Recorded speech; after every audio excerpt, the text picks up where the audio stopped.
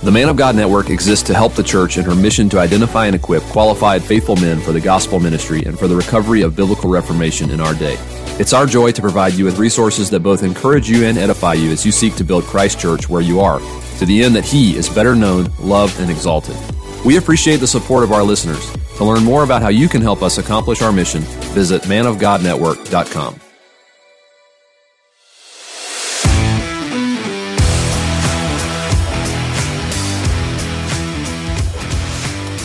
The Covenant Podcast exists to equip listeners with theological content from a 1689 Baptist perspective. We pray you find this resource edifying, faithful to Scripture, and Christ exalting. Now, let's get started.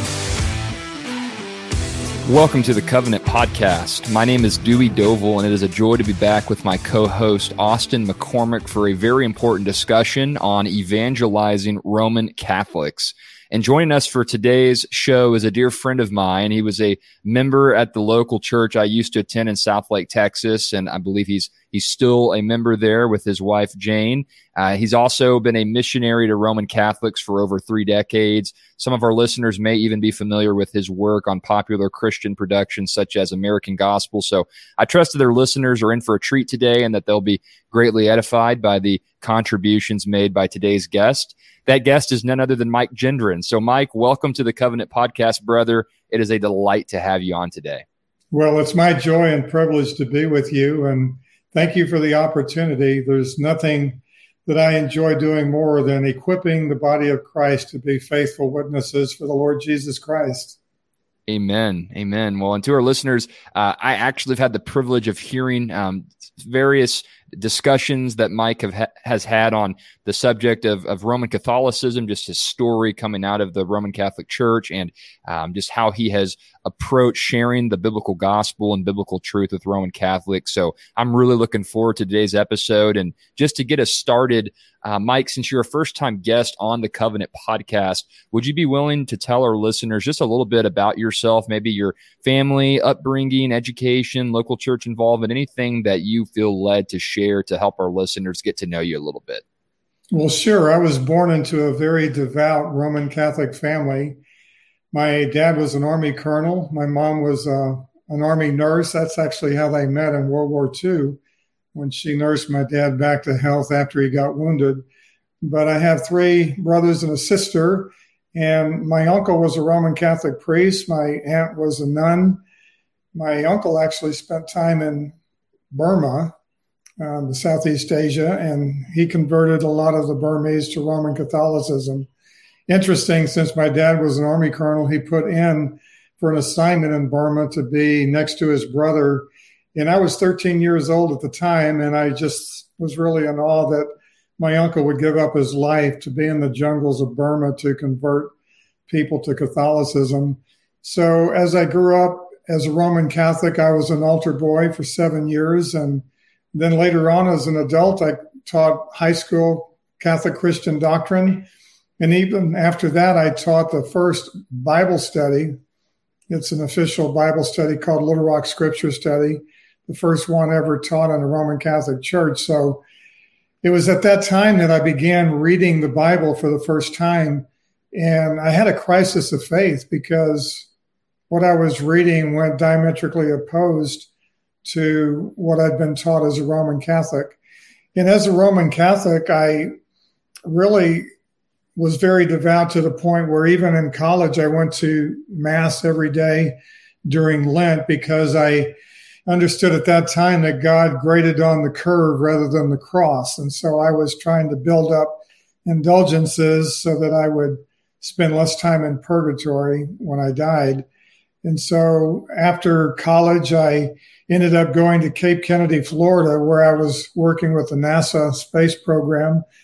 I was a mathematician and a rocket scientist. And after that, Ross Perot recruited me to Dallas. So that's how I ended up in Dallas back in the early 1970s. And that launched a business career of 17 years. And I was in sales and marketing, selling computers all over the country. And I'll never forget, Dewey, that every time I got on a plane as a devout Catholic, I had this great fear. What if it goes down? Will I end up in hell or purgatory? You see, as a Catholic, I had no assurance of going to heaven. And so it's really interesting now as I travel around the world, when I get on a plane, I know that if it goes down, I'm immediately in the presence of my Lord. And there's no greater peace or joy than to know that the moment we die, we'll be with our Lord. But as a Roman Catholic, we never had that assurance. In fact, we had conditional life. Whether or not we got to heaven was dependent on what we do instead of what Christ has done. And so during that time, I ended up getting an MBA, Master's in Business, at the University of Texas at Dallas. And it was, I guess, when I was about 34, 35, and I was beginning to study the Bible and teach the first Little Rock Scripture study in the Catholic Church, where I had this crisis of faith because I was reading the plan of salvation in the Bible was diametrically opposed to the plan of salvation that the Catholic Church offered. And I did the wrong thing. I would call my uncle the priest and I'd say, why does the Bible teach a different way of salvation than the Catholic Church? And he said, well, Mike, that's just not true. And I said, well, in Ephesians 2:8-9, it says we're saved by grace through faith, and it's not of ourselves, it's the gift of God, not of works, so that no man may boast. And my uncle stunned me with his answer. He said, Mike, God doesn't really mean what he's saying there. And I thought, wow, how does he know what God is saying? So I continued to read the Bible, and there was no way to reconcile the two plans of salvation. So I realized at that time God granted me repentance, and I put my trust in Christ and his word, and I repented of the false teachings and traditions of the Catholic religion. Well, it was shortly thereafter that I realized that God seeks worshipers in spirit and in truth. And I knew I could no longer worship in a church that deceived its people about life's most critical issue, and that is, what must I do to be saved? I think we would all agree that's the most important crisis we face in this life. And so when I left the Catholic Church, I looked for a church that submitted to the authority of Scripture, and I ended up in an evangelical church in Dallas, Northwest Bible Church. And there, some of my instructors were graduates of Dallas Theological Seminary. And I found myself in a Bible study every morning of the week before I went to work. And I just couldn't get enough of God's word. Well, it was just a matter of time before I realized maybe God's calling me to seminary. And so I ended up enrolling at Dallas Seminary. And an amazing thing happened in my last semester. I was introduced to a video that interviewed former priests and nuns, and it showed their burden for the Catholics they left behind. And as I watched that video, I brought it home and shared it with my wife, who's also a former Catholic. And we decided we needed to share this video with every Roman Catholic we knew. So every Tuesday night, we would invite Catholics over to our house. And over a 3-month period, we saw 17 Catholics exchange their religion for a relationship with the Lord Jesus Christ. And that was really the genesis of our ministry, because what do you do with 17 new babes in Christ? We invited them back over on Wednesday night to help them grow in the grace and knowledge of our Lord. And that's what the Great Commission is. It's not to go and make decisions. It's to go and make disciples. And so we began making disciples of these new converts. And they began asking us to write down the information we were providing. And that was the genesis of our gospel tracts. We now have 8 different gospel tracts, 3 of them dedicated to reaching Roman Catholics, and the other 5 are very doctrinally sound tracts entitled like, Where Will You Spend Eternity? And You Can Never Do What Christ Has Done. Another one that's very popular because of all the false converts in evangelical churches. It's called True Faith or False Hope. How Can I Be Sure? And so we also began publishing a monthly newsletter, and that's how the ministry became known. People started passing out the newsletter. And then Tommy Nelson at Denton Bible Church invited me in to do a Sunday morning message. And here I thought I was only preaching to 3,000 people little did I know that Tommy also had a cassette ministry that went out all over the world. And so our ministry was now known throughout the world. And we just stand in awe because 31 years later, we've pretty much gone around the world several times, and primarily in countries that are dominated by Roman Catholicism. And our ministry is to equip and encourage the body of Christ to reach out to Roman Catholics because they don't have the true gospel. They worship a different Christ, and ultimately they're on the broad road to destruction. So I have a great compassion for those who are where I was, believing I was in the one true church, but yet destined for a eternity in hell because I was worshiping another Christ. Yeah, that's very helpful for our audience to know about today's conversation, to get to know you a little bit better and to know your passion that you have to spread the true biblical gospel of salvation by grace alone through faith alone to Roman Catholics. So thank you for introducing yourself to our audience. And as Dewey mentioned, our conversation topic is evangelizing Roman Catholics, which is an extremely important topic, especially to Protestants over the past 500 years. If we were to guess, we would guess that there are likely people listening to today's episode who range anywhere from being very knowledgeable about Roman Catholicism to perhaps not even realizing what Roman Catholics believe about an entirely different gospel than Protestants hold to. So with that being said, if you were to summarize the primary differences between Roman Catholicism and Protestantism, what would they be, brother? Yeah, I'm so glad you asked that question because there are very distinct differences. And that's important because there's many evangelicals today that don't think there are distinctive differences. But it really starts with a different church. And there's 7 major differences that I'd like to share, and we can spend a little bit of time on each one. But we start with, we belong to a different church. The Christian belongs to the Apostolic Church, and the Roman Catholic Church is an apostate church. We also submit to a different authority. We worship and trust a different Jesus. We believe a different gospel. We have a different view of Mary. We also have a different view of sin, which is very important. And ultimately, this leads to a different path to eternity. And so when you look at each one of these differences, starting with a different church, the evangelical church has one head, that's the Lord Jesus Christ, and the Catholic Church has 2 heads, and that would be the Pope, and they also have Jesus as their head. When you become a member of the Lord's Church, it's through it's through Spirit baptism. And that's because in 1 Corinthians 12:13, we see that we're baptized by one Spirit into one body. That's our entrance into the Lord's Church. But in the Catholic Church, you enter through water baptism. That's said to be the sacrament of regeneration and also the sacrament of justification. The Christian Church is Spirit-led, whereas the Catholic Church is man-centered. It's based on the teachings of men primarily. When you look at the Christian Church, we see from Hebrews 12 that every member of the Christian Church, their name is enrolled in heaven.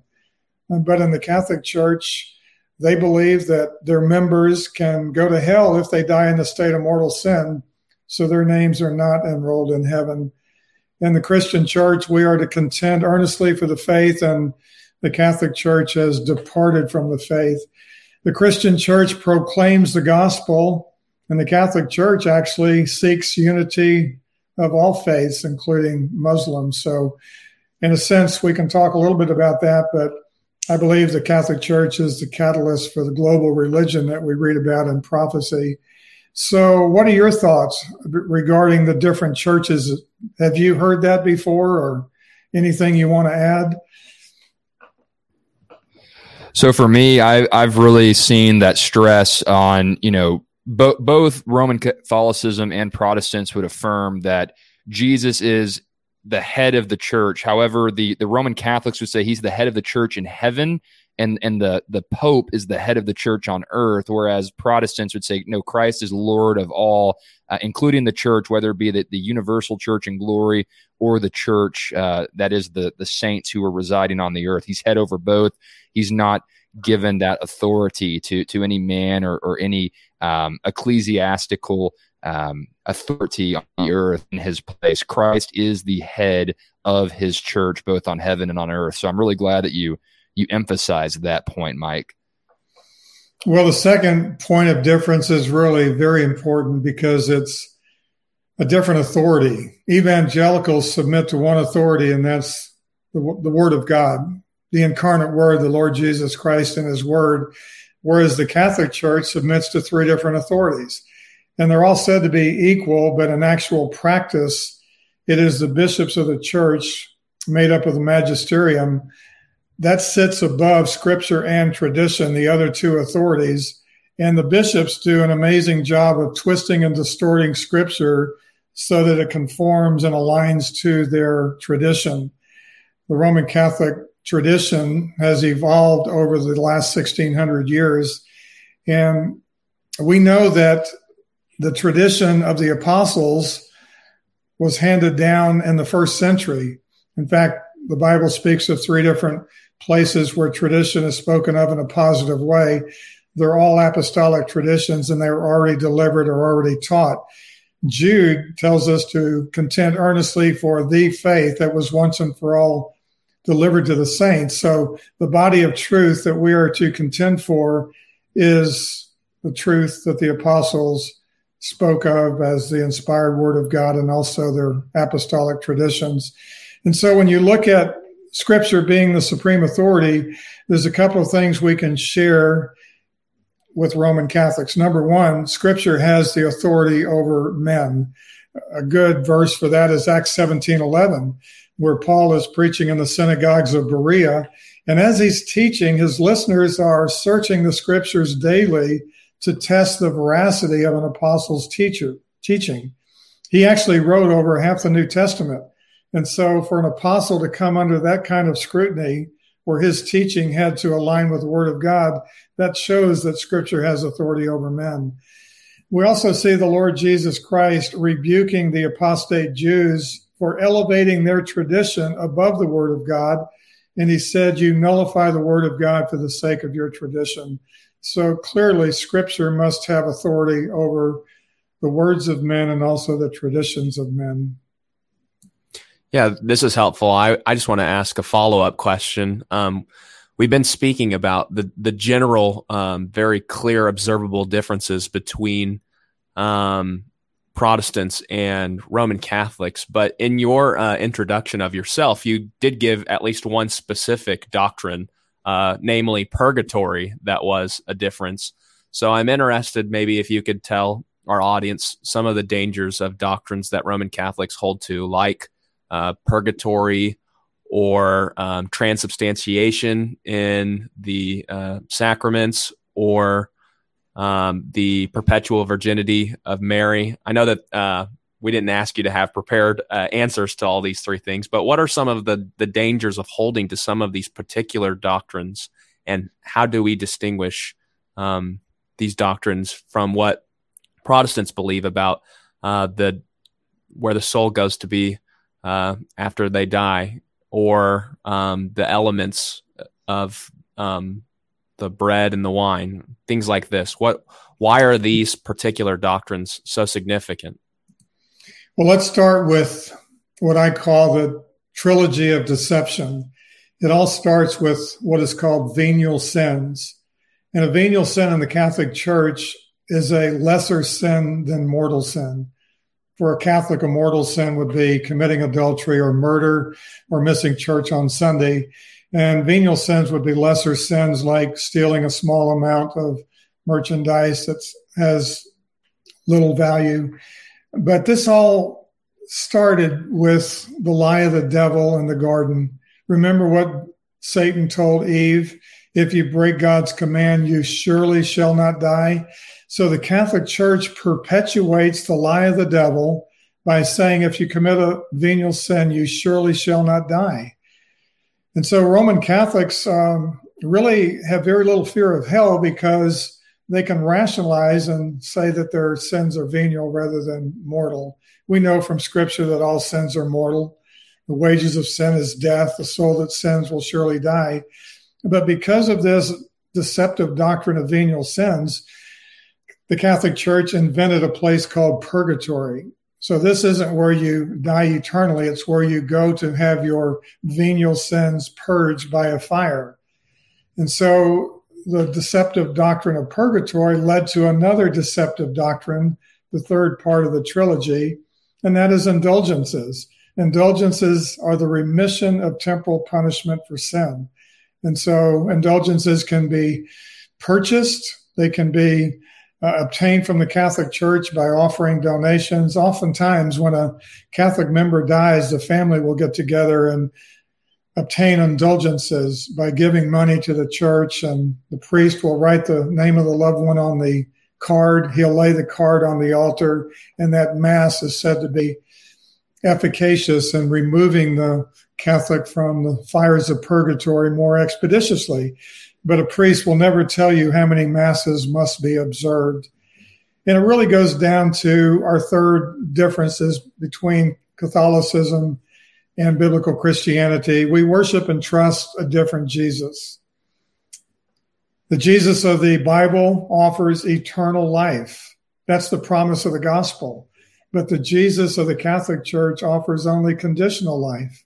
Catholics never know where they're going because their salvation depends on what they do rather than what Christ has done. The biblical Jesus provides a complete forgiveness of sin. The Catholic Jesus provides only a partial forgiveness.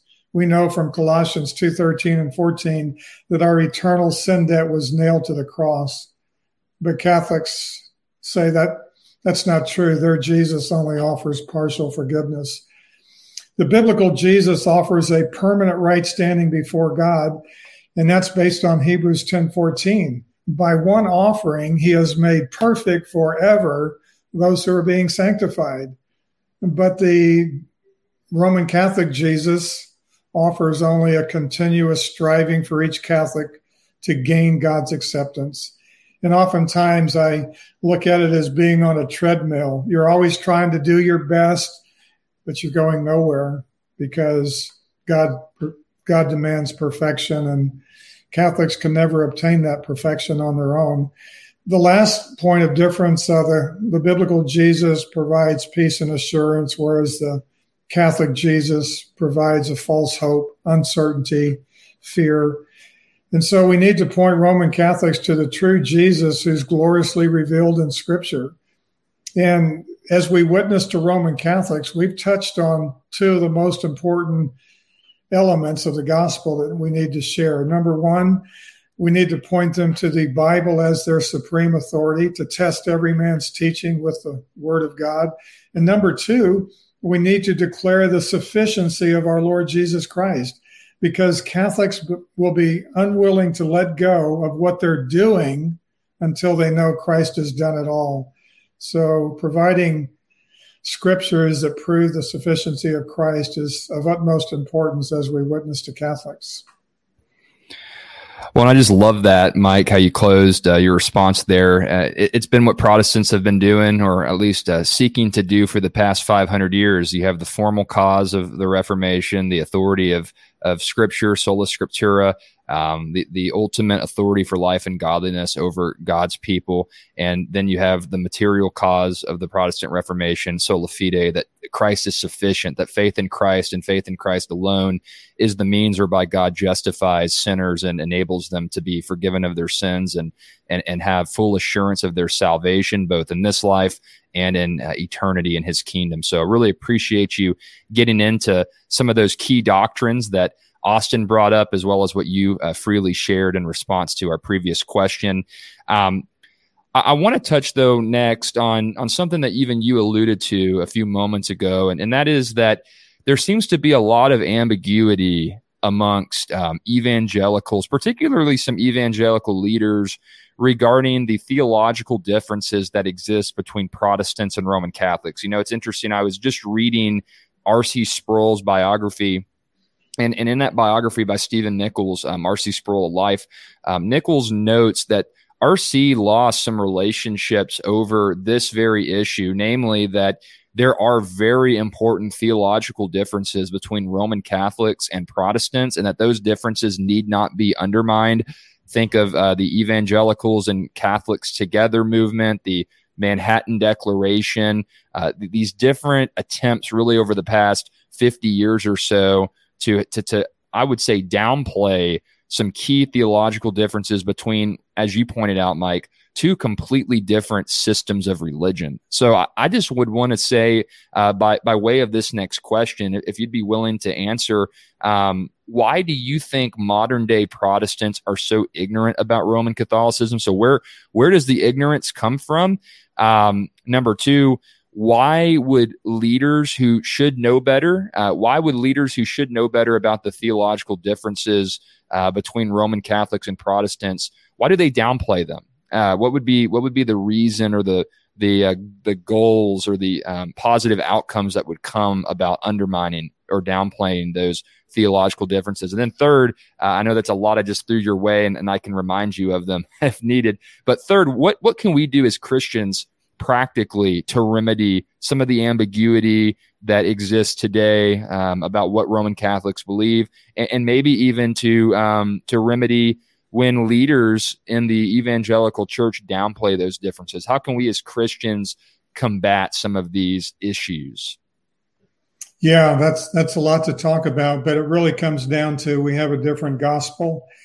And in Galatians 1, verses 6-9, Paul drives a stake in the ground. The Judaizers, they believed in the Lord Jesus just as Catholics do.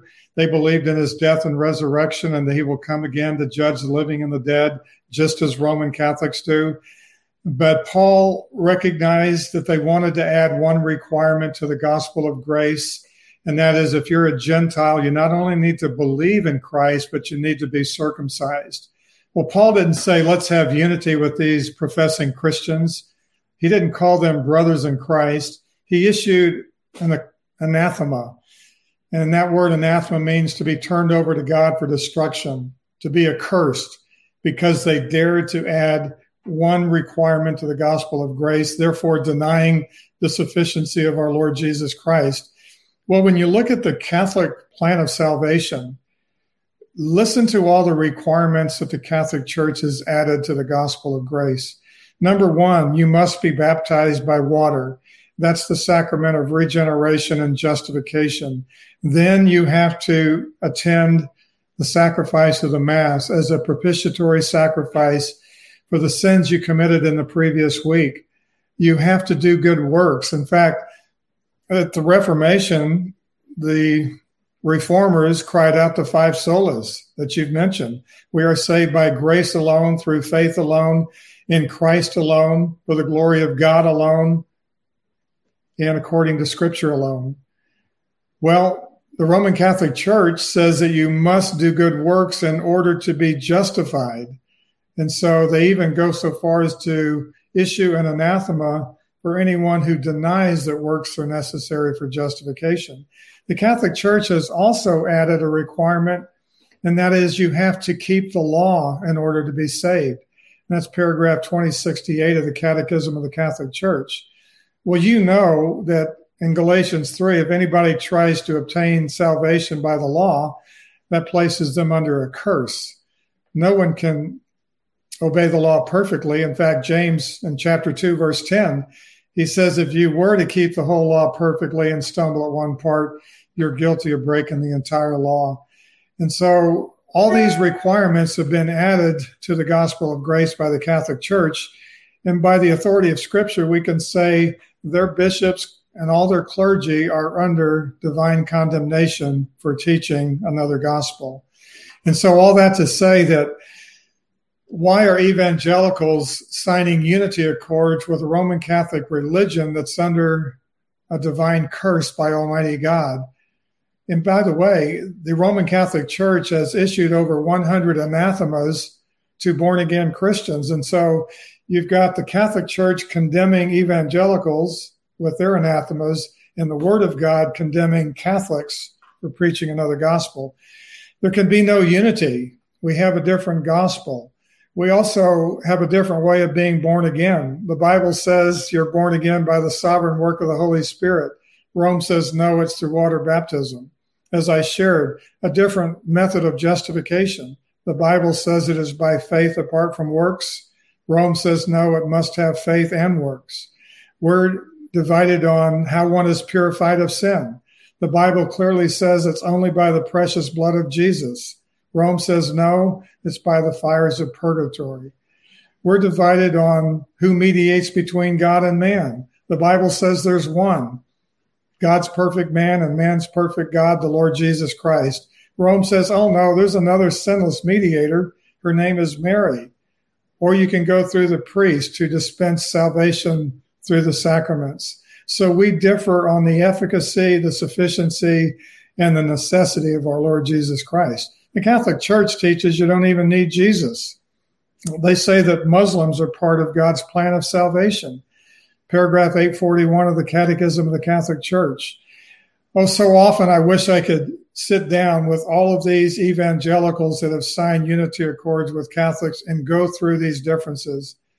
But I must say that some of them are deliberately signing these unity accords out of willful ignorance, because I have met with some of these leaders and I have given them the differences between biblical Christianity and Roman Catholicism in one of our gospel tracts entitled Roman Catholicism, Scripture versus Tradition.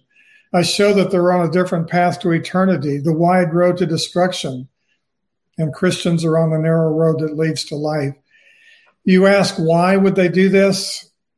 You know, only God knows their hearts, but I know that oftentimes we have to guard against the flesh because we want to be more popular, more influential. We want to be loved by more people. And so rather than taking a hard line on the distinctives of the gospel and what separates believers from unbelievers, we tend to paint what God has painted black and white as gray. And I think a great passage is 2 Corinthians 6:14-18. I've often used this to share with these evangelical leaders. What does Christ have in common with Belial? What does light have in common with darkness? What do believers have in common with unbelievers? You know, a lot of times I think they want to sign these unity accords so that Catholics can be co-belligerents with us to fight the social and moral wars that lay before us, the godless society that we're in. But when you look at church history and even Old Testament history, God never sought believers to have unity with unbelievers. He has used remnants in the past to win victory after victory so that God gets all the glory. And so for evangelicals to sign unity accords with unbelievers to fight these battles instead of depending on uniting as the body of Christ to fight them, it's just totally wrong. All the way through Scripture, we see that. And so I've written a book called Contending for the Gospel. And the motivation for writing the book was because the ecumenical movement is gathering steam. You mentioned the Manhattan Declaration. Over 640,000 evangelicals have signed the Manhattan Declaration. And I believe most of them have signed it because the evangelical leaders have signed it. My wife and I had a meeting with the then president of Dallas Theological Seminary, Mark Bailey. We pleaded with him to take his name off the Manhattan Declaration. I told him that everybody already knew where you stood on the issue of abortion and the sanctity of marriage. But now no one knows where you stand on the issue of Roman Catholicism. You're confusing people. In fact, what these evangelical leaders are doing is they're putting the gospel off limits to Catholics, because by their statement, there are brothers and sisters in Christ. That discourages people from evangelizing them. Why would they evangelize a brother and sister? So after talking with Mark Bailey, I said, please take your name off because you're a major influence and people are confused. And his response was, well, Al Mohler signed it. My wife said, you just made Mike's point. You're pointing to another influential evangelical as a reason for signing it. And so that's why the average evangelical doesn't know what the Roman Catholic Church represents. Is it a mission field that needs the gospel? Or as our leaders are saying, are they a Christian denomination made up of brothers and sisters in Christ? I'm very discouraged about what's happening, but we know from Scripture that the Lord said these things would happen. There would be a growing apostasy, people falling away from the faith. He even asked the question in Luke 8, when the Son of Man returns, will he find faith on the earth? Luke 18. And so I guess we need to be aware that we're living in the end times where people don't want sound doctrine anymore. They want their ears tickled. They want to be made happy instead of holy. And so we've got to fight the good fight of faith. And you ask, what can we do as Christians? Well, we need to let our voices be heard. You know, when we hear a lie of the devil, we need to stand up and defend the glory and honor of our great God and Savior. We need to defend the sanctity of his church. We need to defend the purity and the exclusivity of the gospel. Because what's at stake if we don't? The eternal destiny of those who are being deceived. So thank you for the opportunity to share a great burden I have, that we do need to stand firm on the gospel, just as the reformers did. These evangelicals are basically saying the Reformation was a mistake. Let's just come together now and unite once again. Thank you for your thoughts there and your ministry of evangelizing Roman Catholics with the gospel. Our next question is, in your experience, what have been some of the most effective ways to make Roman Catholics aware of their errors associated with their religion? We've mentioned some of them and the distinctives that we have as Protestants with them. Do you have any particular theological or historical arguments that you tend to use in reference to these distinctives whenever you're evangelizing Roman Catholics? Yeah, that's such an important question, because I've seen so many Protestants and evangelicals leave their church to join the Roman Catholic religion. And I can tell you every one of them, and I've seen probably close to 100 in my 31 years of ministry, not one of them has ever left because of Scripture, because of the Word of God. Many of them leave because they've studied church history. They've looked at the early church fathers. They're drawn to the Eucharist as the physical presence of our Lord Jesus Christ. And so it's never because of Scripture. It's because of studying church history and finding out that the Catholic Church is the one true church founded by Christ. You see, people don't realize that Christ only founded one church, but what happened along the way was some drifted into apostasy. We see apostasy starting in the first century. 1 John 2:19. They went out from us because they were never part of us. Had they been part of us, they would have remained with us. Another way John could have said that, they went out from us because they were never born again. And so they started an apostate form of Christianity. And that's really what happened to the Roman Catholic Church. I think many people would point to its genesis in the 4th century during the era of Constantine. He looked at a fragmented Roman Empire and he thought Christianity could be the glue that would reunite the Roman Empire. And so he made it the official religion, and he allowed people to come into the church through the baptismal font. You didn't have to repent or have any faith, just go through the sacrament of baptism and you belong to the church. Well, you can imagine, without any repentance, many pagans brought their pagan traditions and pagan practices, and many of the traditions of the Catholic Church that you see today are a result of those pagan traditions coming into the church. And so when we witness to Roman Catholics, they want to talk about the early church fathers. Well, I point them to really some of the last words the Apostle Paul gave before he went to glory. He's standing before the Ephesian elders, and he says, even from your own number, men will arise for the purpose of distorting the truth to lead people away from the truth. And then he just knew this was going to happen. And he said these words with warning, be on guard. This is going to happen. So when Catholics want me to read the early church fathers, I say, how do you know that these aren't the very people that Paul warned us about, that from your own number, men will arise to distort the truth? No, we need to build our theology on the inspired word of God, not on the uninspired words of men. Oh, if Roman Catholics could just focus on that. Don't look at your pope and your bishops and your priests. Build your theology on the inspired word of God. Test every man's teaching with the word of God. And so when we witness to Roman Catholics, that's what we need to do. We need to keep pointing them to the scripture, pointing them to what the Lord Jesus said, pointing them to the plan of salvation that's gloriously revealed in scripture. Again, Catholics will be unwilling to let go of what they're doing until they know Christ is sufficient. And I must warn all the well-meaning Christians when they evangelize Roman Catholics. They have been indoctrinated from the time they can think.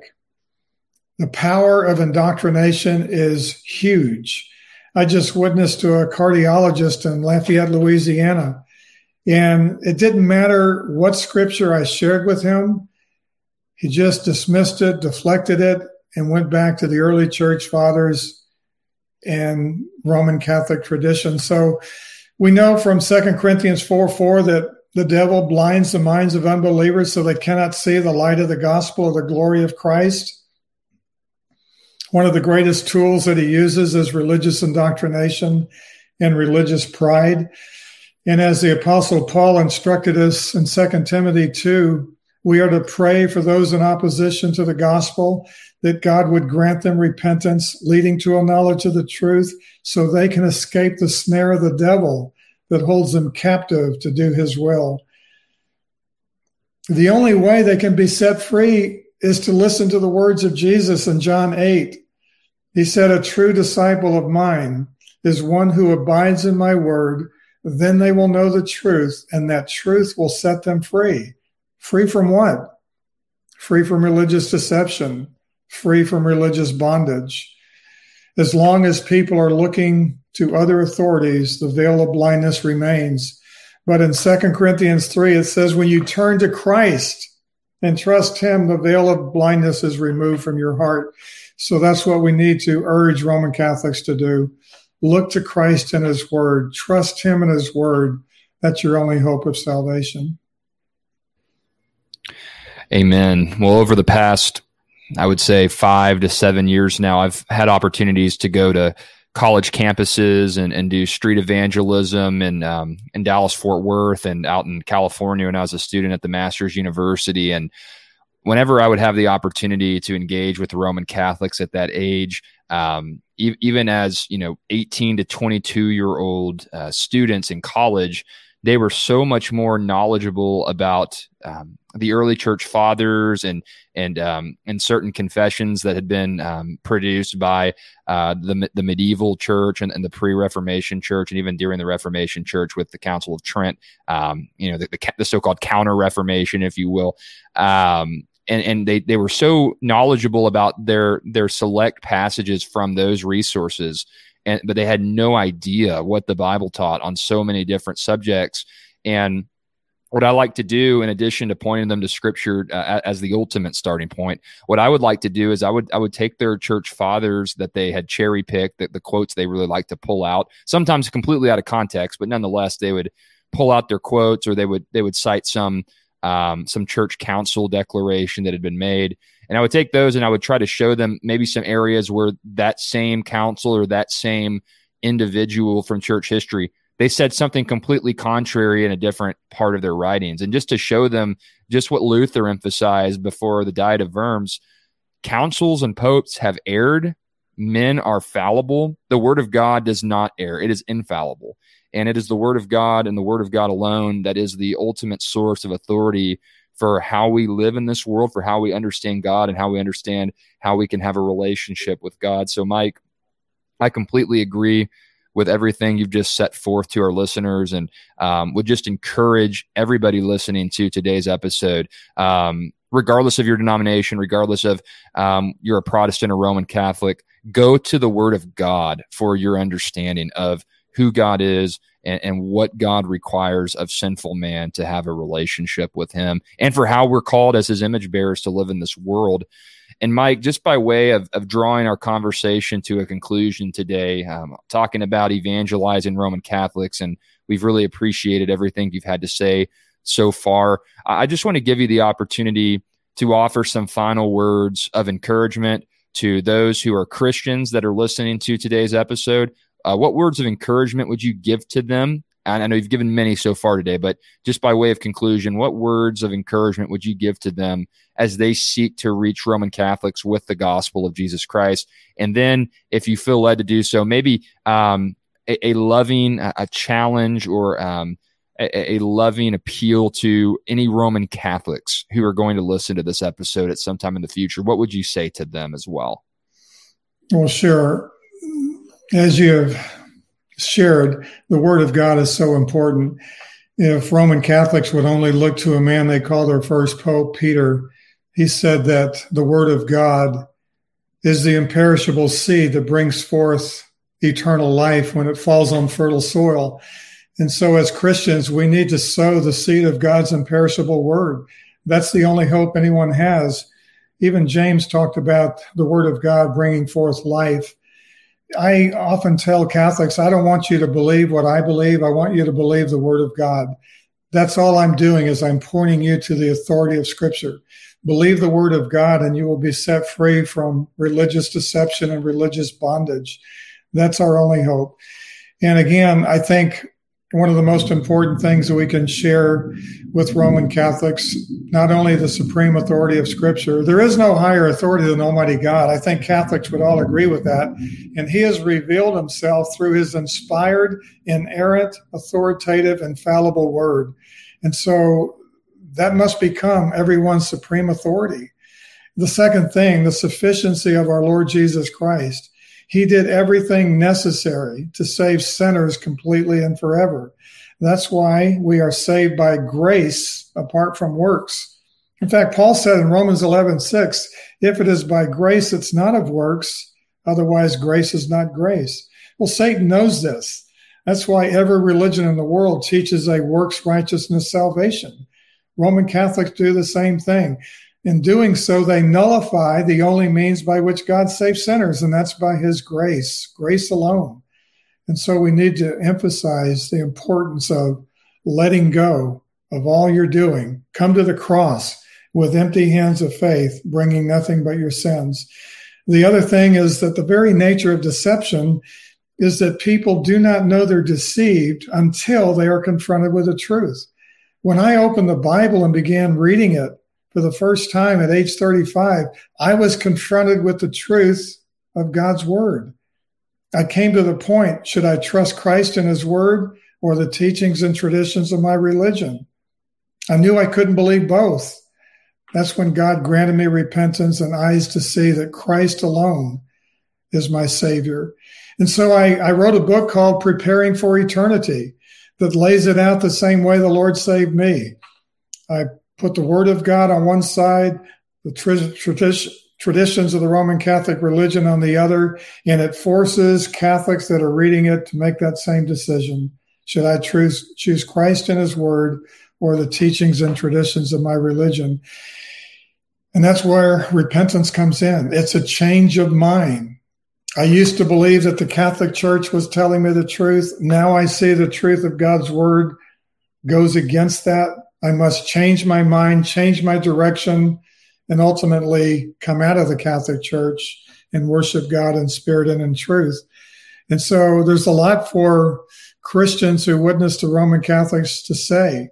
But again, the important part is point them to the Word of God. That's where the authority is, and that's where the life-giving Word is. The other thing I would encourage is we started our ministry by showing gospel videos. Some people feel like, well, I just don't know how to witness. Well, how about inviting people over and sharing a gospel video? And we'll see what the Word of God does. We'll see what the gospel does when it goes forth. Roman Catholics need to hear the gospel. They're not going to hear it in the Catholic Church, and that's why I want to thank you guys for doing a podcast. This is one of the ways we can reach Roman Catholics, by making the Word available through technology that the Lord provides us.